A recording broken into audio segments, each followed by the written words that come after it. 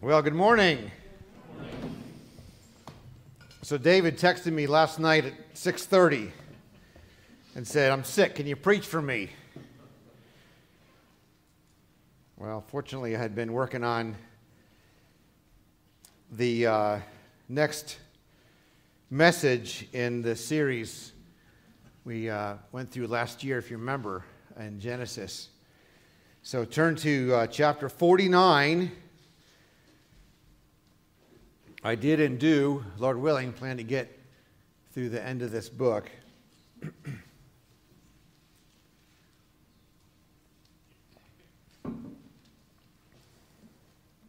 But just 7 verses.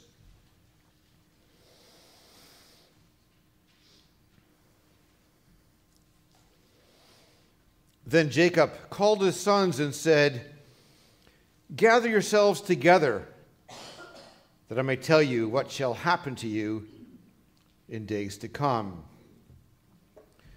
Assemble and listen, O sons of Jacob. Listen to Israel, your father. Reuben, you are my firstborn, my might, and the firstfruits of my strength, preeminent in dignity and preeminent in power, unstable as water. You shall not have preeminence. Because you went up to your father's bed, then you defiled it. He went up to my couch. Simeon and Levi are brothers. Weapons of violence are their swords. Let my soul come not into their counsel. O my glory, be not joined to their company. For in their anger they killed men, and in their willfulness they hamstrung oxen. Cursed be their anger, for it is fierce, and their wrath, for it is cruel. I will divide them in Jacob and scatter them in Israel." O Lord our God, this is your word. And it is good for us to be in your word. It is good for us to hear your word. It is good for our souls. It is good for our lives. Oh Lord, it is a double-edged sword, and we thank you for that. We need that piercing to the division of soul and spirit and joints and marrow. You discern the thoughts and intents of our hearts. They are often secret. We keep them from one another. And sometimes we're even deceived ourselves, but we're exposed before you, O God, and let us be exposed that we might repent, that we might believe, that we might follow you, that we might be faithful disciples of the Lord Jesus Christ, for that is our desire. We love because he first loved us. Give us stronger love, and in that a stronger turning away from the sin that clings so easily and ensnares us so rapidly. Oh God, we love you so much. Thank you for this time together. In Jesus' name, amen. Well, have you ever wanted to look into the future and know what will happen in days to come? Well, those who are young, probably. I think maybe I did a long time ago. Who will I marry? What will be my job? Where will I live? Will I be prosperous? Will I be poor? Etc., etc., etc. But when you're older, I don't know, maybe not so much, right? I'm thinking I want to go back in one of those time machines and change the future. Sometimes I think that. Well, you probably won't remember this, but back on the first Sunday of this year, I stated what's rather obvious to all of us, and that is that no one knows what will happen in 2020. But wow. Did we expect all these events of the last, 4 or 5 months? Did we know how 2020 would unfold? COVID, riots, buildings burning, historic monuments being taken down. etc., etc. Well, actually, maybe we should have expected some of these events. I'll explain that later.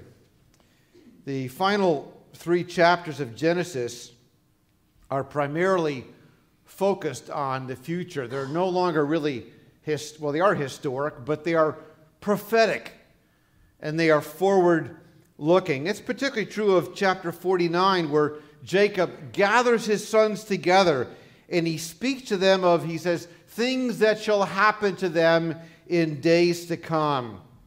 He tells them about the future each son and each tribe will have. He says the blessing that is suitable to each. Look at verse 28 of this chapter. This is what their father said to them as he blessed them. The blessing each with a blessing suitable to him. John Calvin wrote about this. As if carried above the heavens, he announces, not in the character of a man, not Jacob the man sitting there, so to speak, but Calvin says, but as from the mouth of God, what shall be the condition of them all for a long time to come. So this is prophecy then.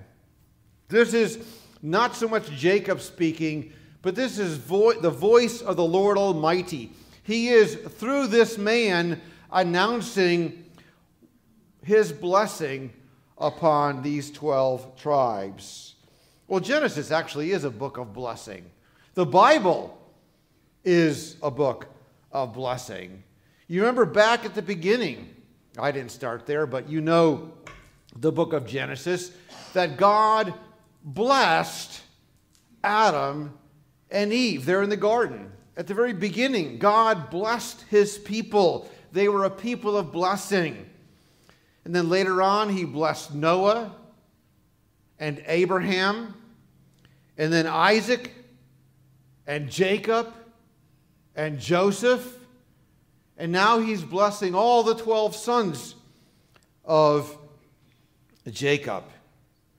Except some of these sound more like judgments, don't they? If you read them, we just read the first several.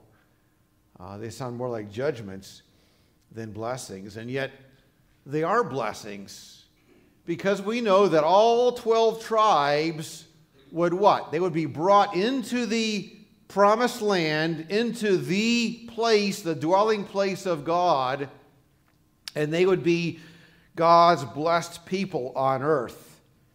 And yet these are warnings as well. And, well, such warnings are given to God's people throughout all of Scripture, throughout all of the Bible, even to the end of the Bible, to Revelation. You remember the words of Jesus to the 7 churches. He rebukes them, not all of them, most of them, for particular areas where they were faithless and disobedient and disregarding of the commands of God. And yet he also speaks to the one who conquers, the blessing that it's implied, the blessing that one or those ones would receive, the ones who conquer. And then in chapter 16, verse 15, some things. He says, blessed is the one who stays awake, keeping his garments on. And in 22:7, blessed is the one who keeps the words of the prophecy of this book. Blessed are those who keep the commands, the words of the book of Revelation. In 22:14, blessed are those who wash their robes so that they have the right to the tree of life, and that they may enter the city by the gates. And then there's that warning near the very end of the book of Revelation about not adding to or taking away from the book. And so the theme of blessing, which includes warning, runs through the Bible from the beginning to end. And here is Jacob in his final days, when he's near the end of his life. And he gathers all of his sons together, all around him, all in the same room.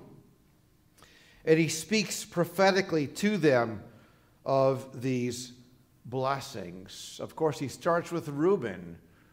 Reuben was his firstborn son. He says, my might and the first fruits of my strength. It's a Hebrew figure of speech. It refers to the firstborn's birthright, to the double inheritance, because the first son, the firstborn son, would rank first, would be chief among all the children.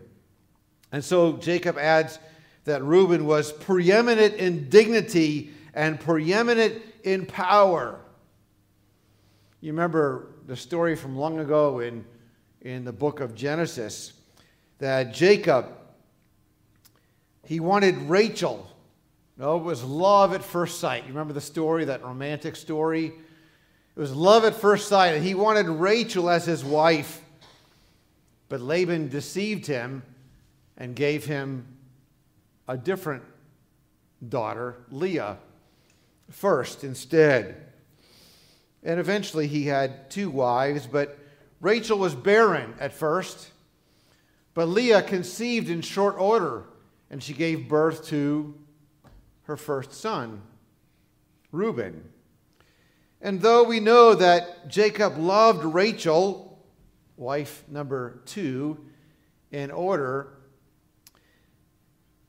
Jacob loved Reuben, his first child, his firstborn son.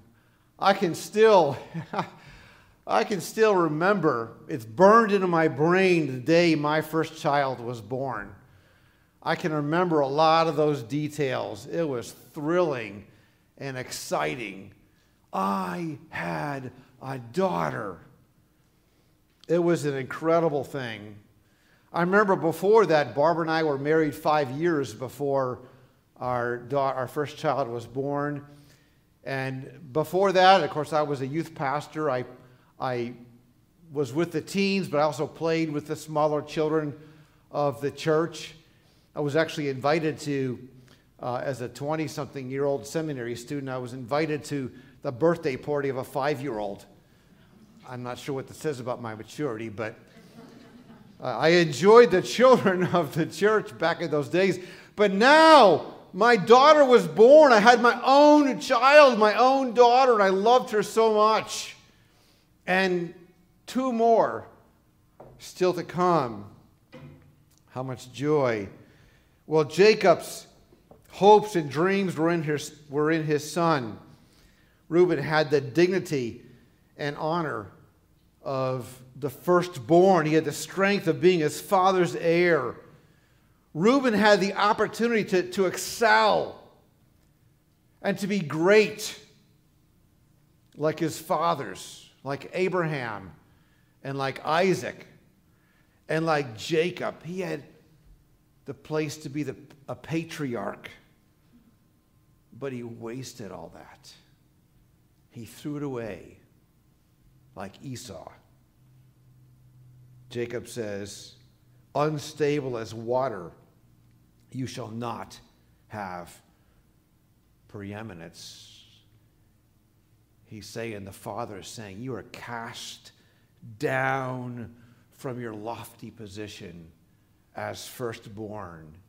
You have lost the dignity and honor that you had. Why? Because unstable as water, he committed adultery. He followed the way of lust and sin.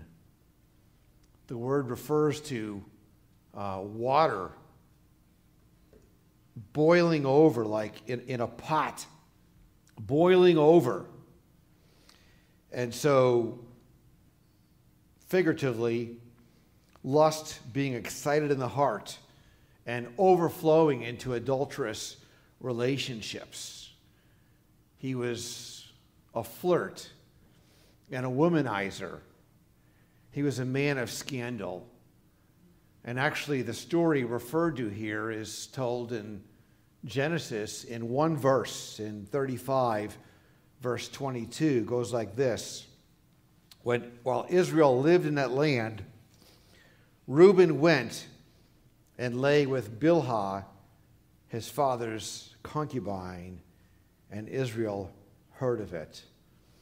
Well, Bilhah was Rachel's maidservant and the mother of two of Jacob's sons and Reuben's brothers, Dan and Naphtali.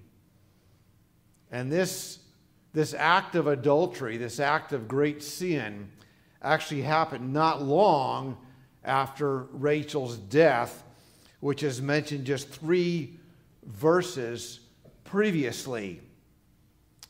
And so lust in his heart boiled over like water in a pot heated in a hot fire. And it overflowed and everyone got burned. Reuben, Bilhah, Jacob, even Rachel in the grave, and Reuben's brothers.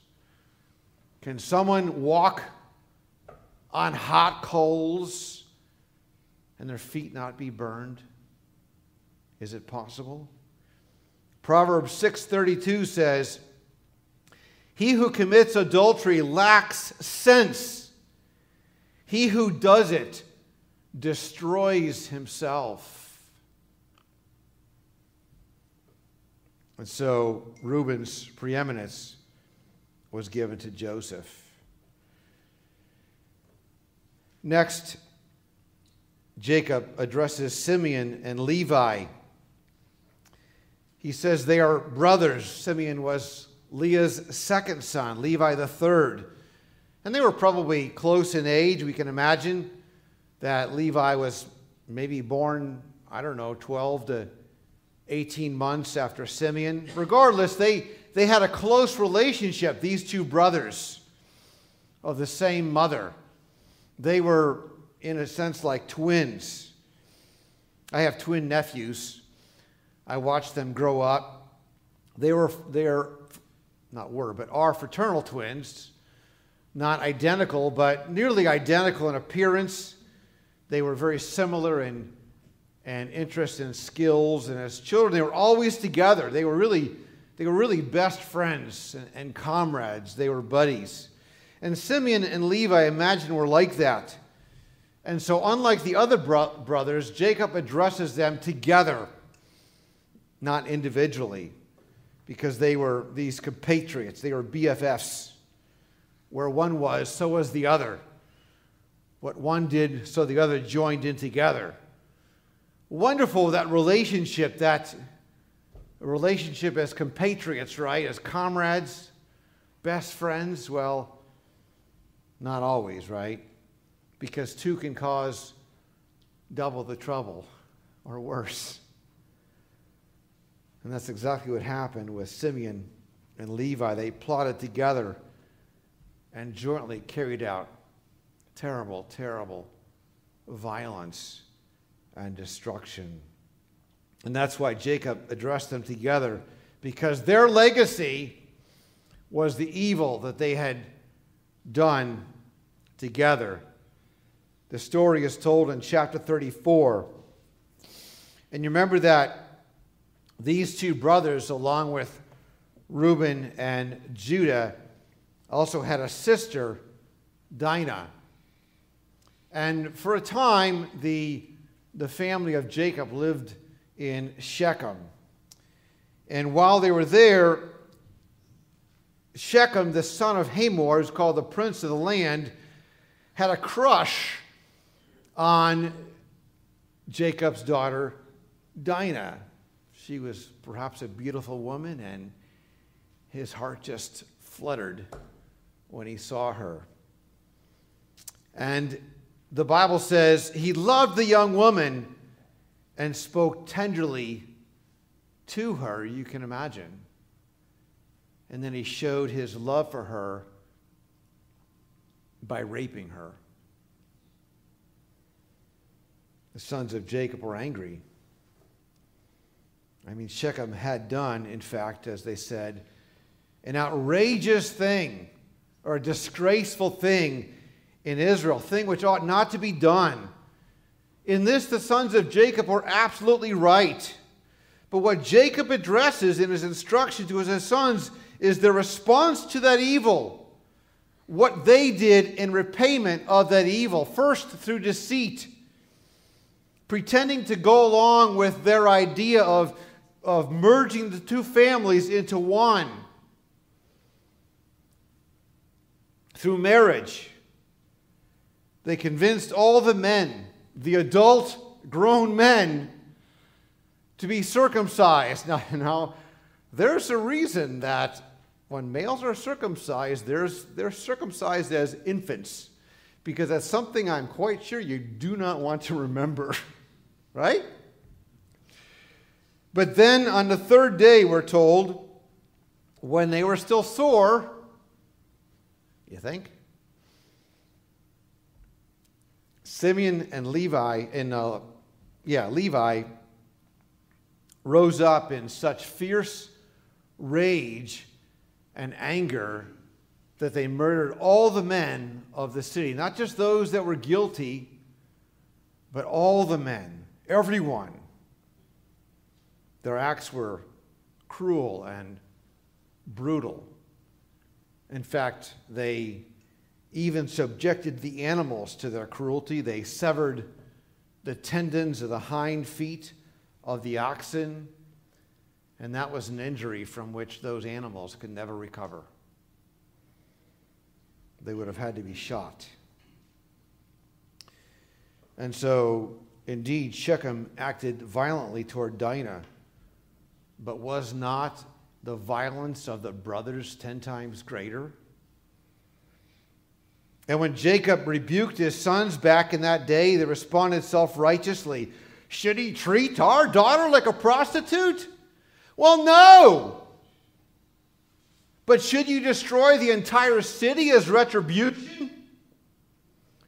Oh, wait a minute, that sounds a bit familiar, doesn't it? To our ears today, U.S. cities being torn up and burnt for retribution for some actual or perceived crime or offense. But even if that crime, even if that offense is real, is not the retribution far greater than the crime itself? Is it not a greater wrong?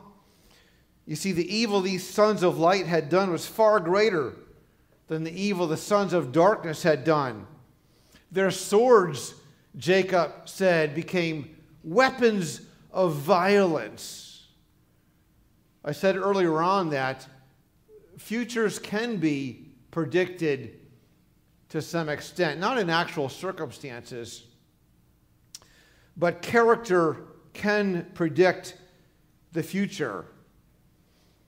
We now all know the name Derek Chauvin.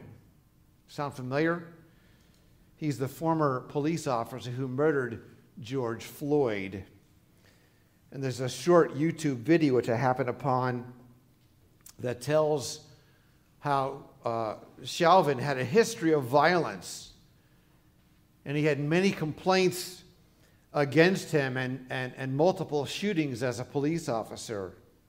So could the George Floyd incident have been predicted? Perhaps, actually, because rage and murder was in his heart. And because, in fact, the two men, it turns out, had a history, one with the other, a bad history with each other. And so Reuben's and Simeon's and Levi's sins perhaps could have been predicted because of what was in their hearts displayed by their previous behavior. You know, Jesus said, out of the heart, out of what's in the heart come evil thoughts, murder, adultery, sexual immorality, theft, false witness, slander. There's an ad today that I'm sure you've heard on TV, I guess, and ask the question, what's in your wallet? Well, the question for us is, what's in your heart? What is in your heart? Hatred, anger, lust, vengeance, arrogance, leading to immorality and murder, or peace and love? You know, lust has been in the human heart since the fall. And so, impurity in heart, language, and conduct, leading to the ever so commonplace promiscuity and adultery and fornication. It's been around for a long time, throughout the entire history of this corrupt race of humankind. But beloved, you know it's become a monstrous problem in our day, wreaking havoc upon marriages and families and our culture. It's become the centerpiece of our culture. It really describes who we are now as Americans. We are a lusting and a lustful people. You see it in our movies, in our magazines and TV shows or advertisements feed upon our lust. American women dress to incite lust. It's the truth. Popular music promotes and exalts lust, and politicians declare it's basically good. And perversity has been legislated into our way of living. Lust is our world view. It is the pursuit of happiness. It's the perceived path to freedom. It is our salvation as we see it. Do you think that's overstated? Do you know the name Margaret Sanger? You should. She founded I like to call it Planned Parenthood. She wrote this: through sex, mankind will attain the great spiritual illumination which will transform the world and light up the only path to an earthly paradise. In other words, sex is the way, the truth, and the life. And that's why our culture promotes homosexuality, because, hey, it's just another great way. It's why abortion must be legal, because we can't allow a baby to interfere with our happiness and freedom. We can't allow our salvation to be lost through childbirth. Sex must be allowed to attain its end, this paradise, this utopia. The only problem is it brings bondage and misery and disease and ultimately death.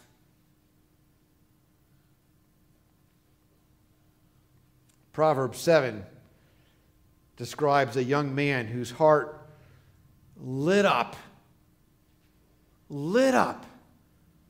at the enticing words of the adulterous woman. And the Bible says he does not know that it will cost him his life. What is in your heart will predict your future. On one occasion, Jesus called the people together and said, "Hear and understand. What comes out of the mouth proceeds from the heart, and this defiles a person." Every one of us is born with a defiled heart. And understand that heart can lead us into any kind of sin and evil, even adultery, even murder. And I'm not talking about just teenagers or people in their 20s, but men and women in their 40s and 50s and 60s. No one is immune. So what is in your heart? That will determine your future. Does a cop set out to become a murderer? Does anyone plan on their wedding day? They're standing there before the people planning to become an adulterer? Parents, observe your children. Observe their character, how it develops, good or bad. Their tendency to tell lies, be deceitful, to be hurtful of others, to talk back, etc., etc. That character may well determine their future. You know, today in our land, we are reaping the destruction that comes from an evil heart, the destruction of murder and violence and adultery. We are putting Romans 1 into life. It's displayed out there on the streets. We are filled with all manner of unrighteousness, evil, covetousness, malice. We are full of envy, murder, strife, deceit, maliciousness, and so forth. Because we have suppressed the truth and unrighteousness, our hearts have become dark and evil. And we, as a nation, and we think we are so wise and so educated and so brilliant, we are but fools.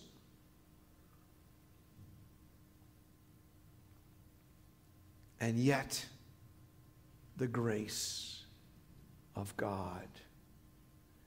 If you, O Lord, should mark iniquities, who could stand? But with you, how's that go? There is forgiveness, that you may be feared. See, Simeon and Reuben were not actually cut off from the land, but they were included among the 12 tribes. They were given a place. They were given an inheritance. They were given a place in the dwelling of God. And the Levites became the priests. The Levites.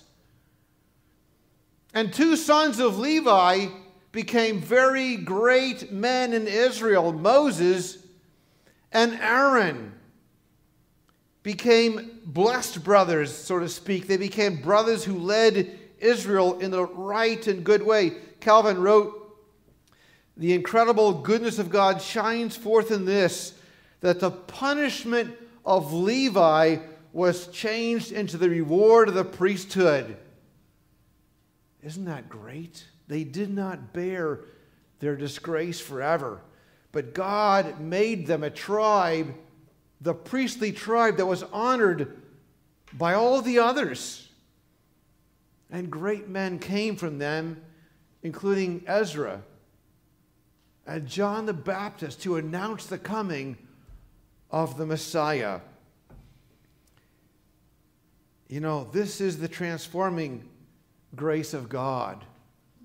What Gary read earlier,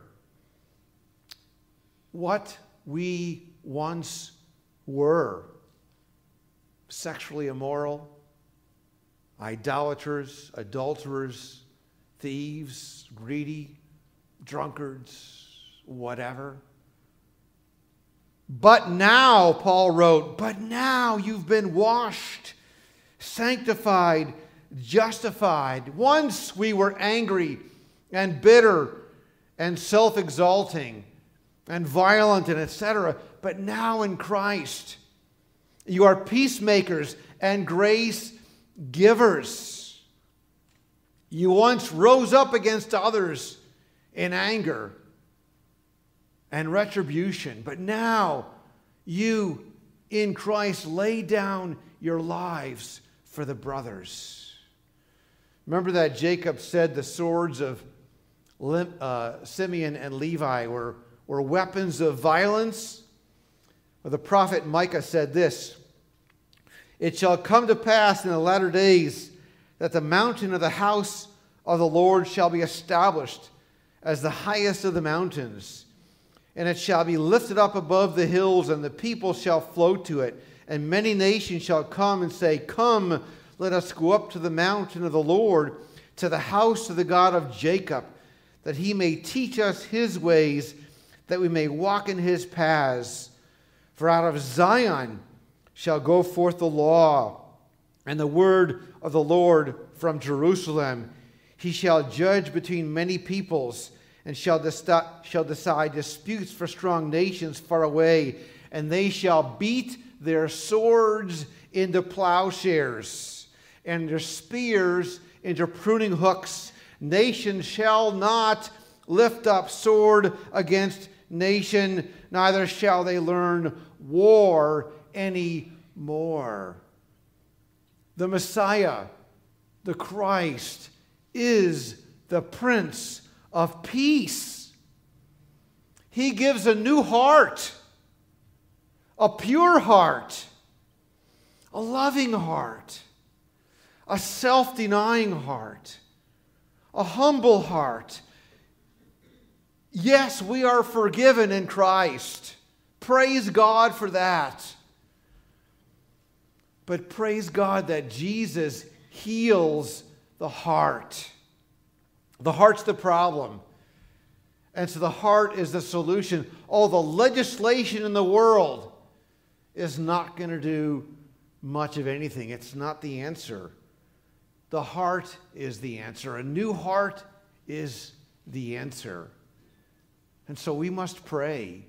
We must preach the word of God in season and out of season. We must pray for revival. And as the church, we must seek first the kingdom of God. We must seek our God above all and walk with a pure heart that he gave to us. We are a blessed people. We have received the Lord's blessings, as the nation of Israel did. You know, even in Romans chapter 3 and 9, the Apostle Paul says essentially that the Israelites in those days even were a blessed people, and yet they rejected the truth, most of them did, with hard and impenitent hearts. So what is in your heart? War or peace? Self or love? Flesh or spirit? Let me close with the words from Galatians 5.